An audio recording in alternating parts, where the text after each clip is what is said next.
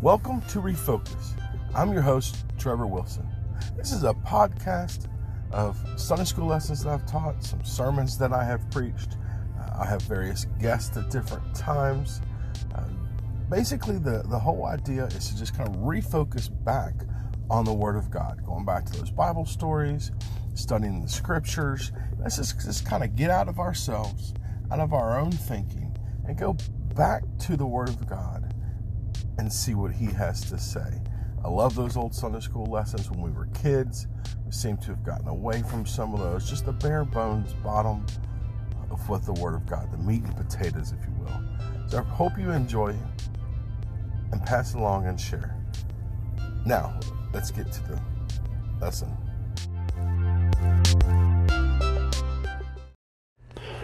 Hello, and we're back, Matthew chapter 15. Picking up here in verse 1, this is Steve Wilson. I hope you're enjoying these little blogs, I guess is what you call them.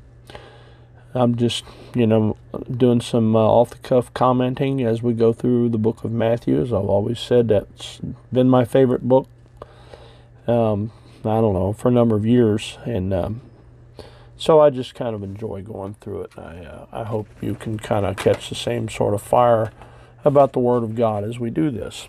So anyway, Matthew chapter 15. Then came to Jesus scribes and Pharisees, which were of Jerusalem, saying, Why do thy disciples transgress the tradition of the elders?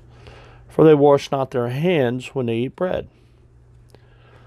Well, in the previous chapters we had people coming to Jesus to be healed and to be able to tap into the wonderful things that he was doing. It was a very positive thing. And, of course, we talked about the fact that so many people, even today, are coming to Jesus to find, what's in it for me. I want to be healed, not what can I do for Jesus. But nonetheless, the people were seeking Jesus. Now we have scribes and Pharisees, and now they're seeking Jesus. Now, they weren't obviously seeking him before, and they certainly had no interest whatsoever in whatever it was Jesus was offering. They weren't looking for spiritual enlightenment or anything like that. In fact, anytime he said anything that had any real teaching value, it often contradicted the things they said, is what we'll kind of see here. But it was an insult to them because they thought they were the ones that were they were the high and mighty. They were the ones that they thought everybody should be coming to, and they just didn't see any real benefit in what Jesus was doing. They were more focused on the fact that he was stealing their thunder. So they obviously were opposed to him. So anyway, they come to him, and they have apparently witnessed the disciples eating and not washing their hands.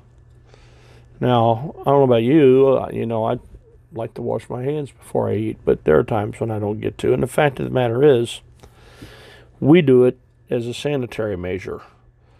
But what they had done is they had taken something that was simply a sanitary measure, turned it into a tradition, and valued it over the Word of God. And when this encounter here is really about tradition versus the Word of God, because we have things that we do that are traditional, and perhaps sometimes we are a little too strict with regard to some of our traditional things. The traditional way that we do things. Maybe there are things that we ought to take a look at from time to time, examine them, and find out if we're doing things for the right reasons. Are we doing it, because that's what the Word of God commands us to do, or are we doing these things because that's the way we've been raised? That's what we've always heard is the thing to do. So, this is the real issue: tradition versus the Word of God. So anyway, Jesus then, rather than answer him, and he does this, in other situations, he turns this whole thing around on them.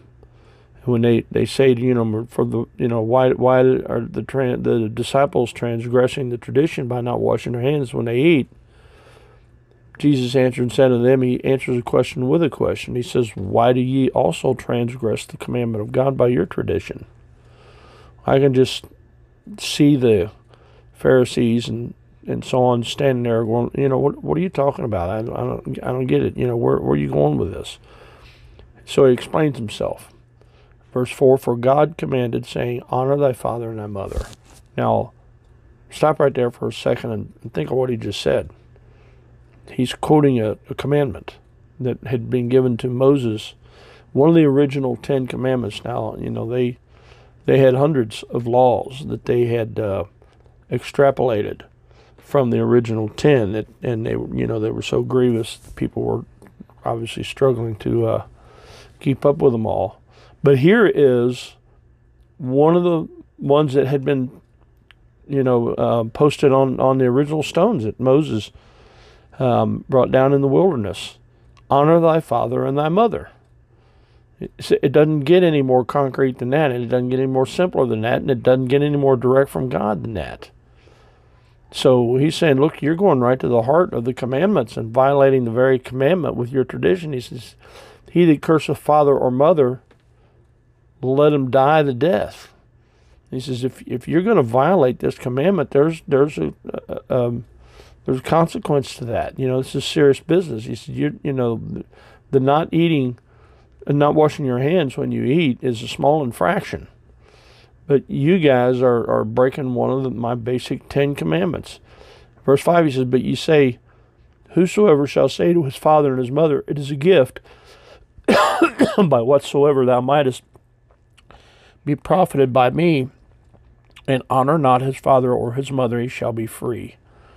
Thus have you made the commandment of God of none effect by your tradition. Then he calls them hypocrites. He says, well did Isaiah the prophesy of you, saying, this people draweth nigh unto me with their mouth, and honoreth me with their lips, but their heart is far from me. But in vain do they worship me, teaching for doctrines the commandments of men. Okay, so let's back up for a minute and explain what's going on here. It mentions over in Mark chapter 7, I believe it is, this same incident. Mark records it. And he gives, his description helps a little bit more understanding what's happening, because the practice was that if you had possessions, wealth, or whatever, you could declare that a gift to the temple. In other words, you could say, look, it's kind of like a will, a last will and testament. You could will everything you have to the temple, so that when you died, everything went to the temple. Well, if you did that by Jewish law, nobody had access to it. Nobody could take it from you. And if something happened in your life that you owed a debt or something like that you had to pay, they couldn't take your wealth, because it had been declared what they call Corban.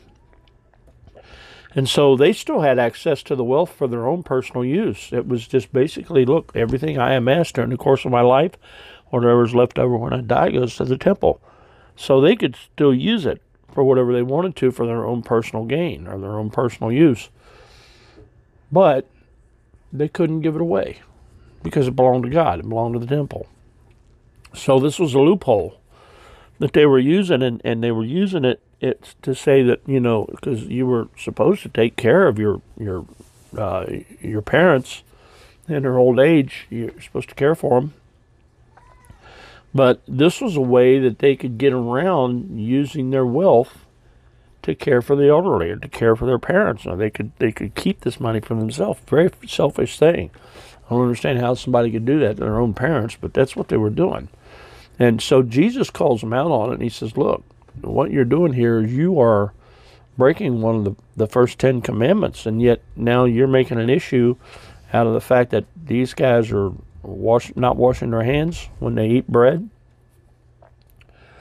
And so he points out to them that how minor this whole thing about washing your hands is, Because, obviously if you don't cleanse yourself before you eat, you might consume some filth, some dirt, or whatever may have, be on your hands and gets transferred to the food that you eat. And so, I'm not saying don't wash your hands. I think it's a good thing to wash your hands, but folks, let's get real. It's a minor thing, because what he says here is you might consume some dirt, some filth of some sort, but he says even if you do, he's saying that what goes in to your body is not the problem. He's saying it's what comes out that makes the difference. And he called the multitude, verse 10, said unto them, hear and understand, not that which goeth into the mouth defileth a man, but that which cometh out of the mouth, this defileth a man. So, when you consume food or whatever, your body has been created with certain mechanisms to separate the waste and expel it through different through different means, but your kidneys do that, and your intestines do that, and you have body parts that do that, and it dissects the food, and it'll find the nourishment in it and send it where it needs to go, and the stuff that's no good, it sends to waste, and you expel it in some form or another. We have control over what comes out of our body. And the same thing goes for the things we hear, and the things we see. Now, tries we might. You might try to avoid sin and filth and, nasty stuff, things that you don't want to hear or see to the best of your ability. But the truth of the matter is it's so open and it's getting worse every day. It's impossible to avoid your intake. Things are going to go into your body, into your mind even, that you really don't want there. So we have the responsibility then, and then especially under the power of the Holy Spirit, we have the ability to filter those things out and expel them, and they come out the right way, in the form of waste, and we get rid of them, and they don't come out as a reaction, and we don't have to use that in the wrong way. And that's basically what God is saying. Look, there's a lot of things in this world, and including the Ten Commandments. You can't absorb the Ten Commandments into your life and into your mind and into your heart and then abuse them and expect God to be pleased. He says it matters what comes out. I think even going back to this thing about a person's appearance, we have a choice over what we want to look like. We look at others and we say, well, it seems to be okay for everybody else, but that doesn't necessarily make it okay for me. I need to control what I do and how I look and what I say, and we have the ability to take command of that. And of course, he's calling the Pharisees out on this and saying, look, you guys are being hypocrites. You're trying to dress down my disciples, for not doing something that's minor, and it's like the guy that says you're trying to cast out a mote that's in somebody's eye when you have a beam in your own. It's hypocritical. Verse 12, then came the disciples and said to him, knowest thou that the Pharisees were offended after they heard this saying? Hey, I read that the first time during this study, when I came across verse 12, I saw that, and I thought, wow, is that ever today or not? Everything we seem to do offends somebody. That's the big deal. You can't offend this crowd. You can't offend that group. You can't offend that party. You got to be. You need to be more compassionate. That's what the world seems to think is compassion, is refusing to offend people. I got news for you, people. There are a lot of things in this life that are offensive. We get offended by being corrected, and I say corrected because we do things that are incorrect, and sometimes innocently, but the fact is, correction is a good thing. It's like constructive criticism. Nobody likes to be criticized, but there is a constructive side to criticism if it's done properly and for the right reasons and in the right way. that it makes a difference how we go about doing that. And, folks, we can't be offended by anything and everything. They're just, sometimes I even hear guys preach and I hear them say things that to me sound offensive, but the general content of their messages is good, and so I try to tolerate that kind of stuff. Life's not perfect. People are not perfect. Stuff's going to happen. That's just the way it is, and we have the ability to filter what goes in and what comes out, and we have the ability to be consistent in doing that and responding the way that we should.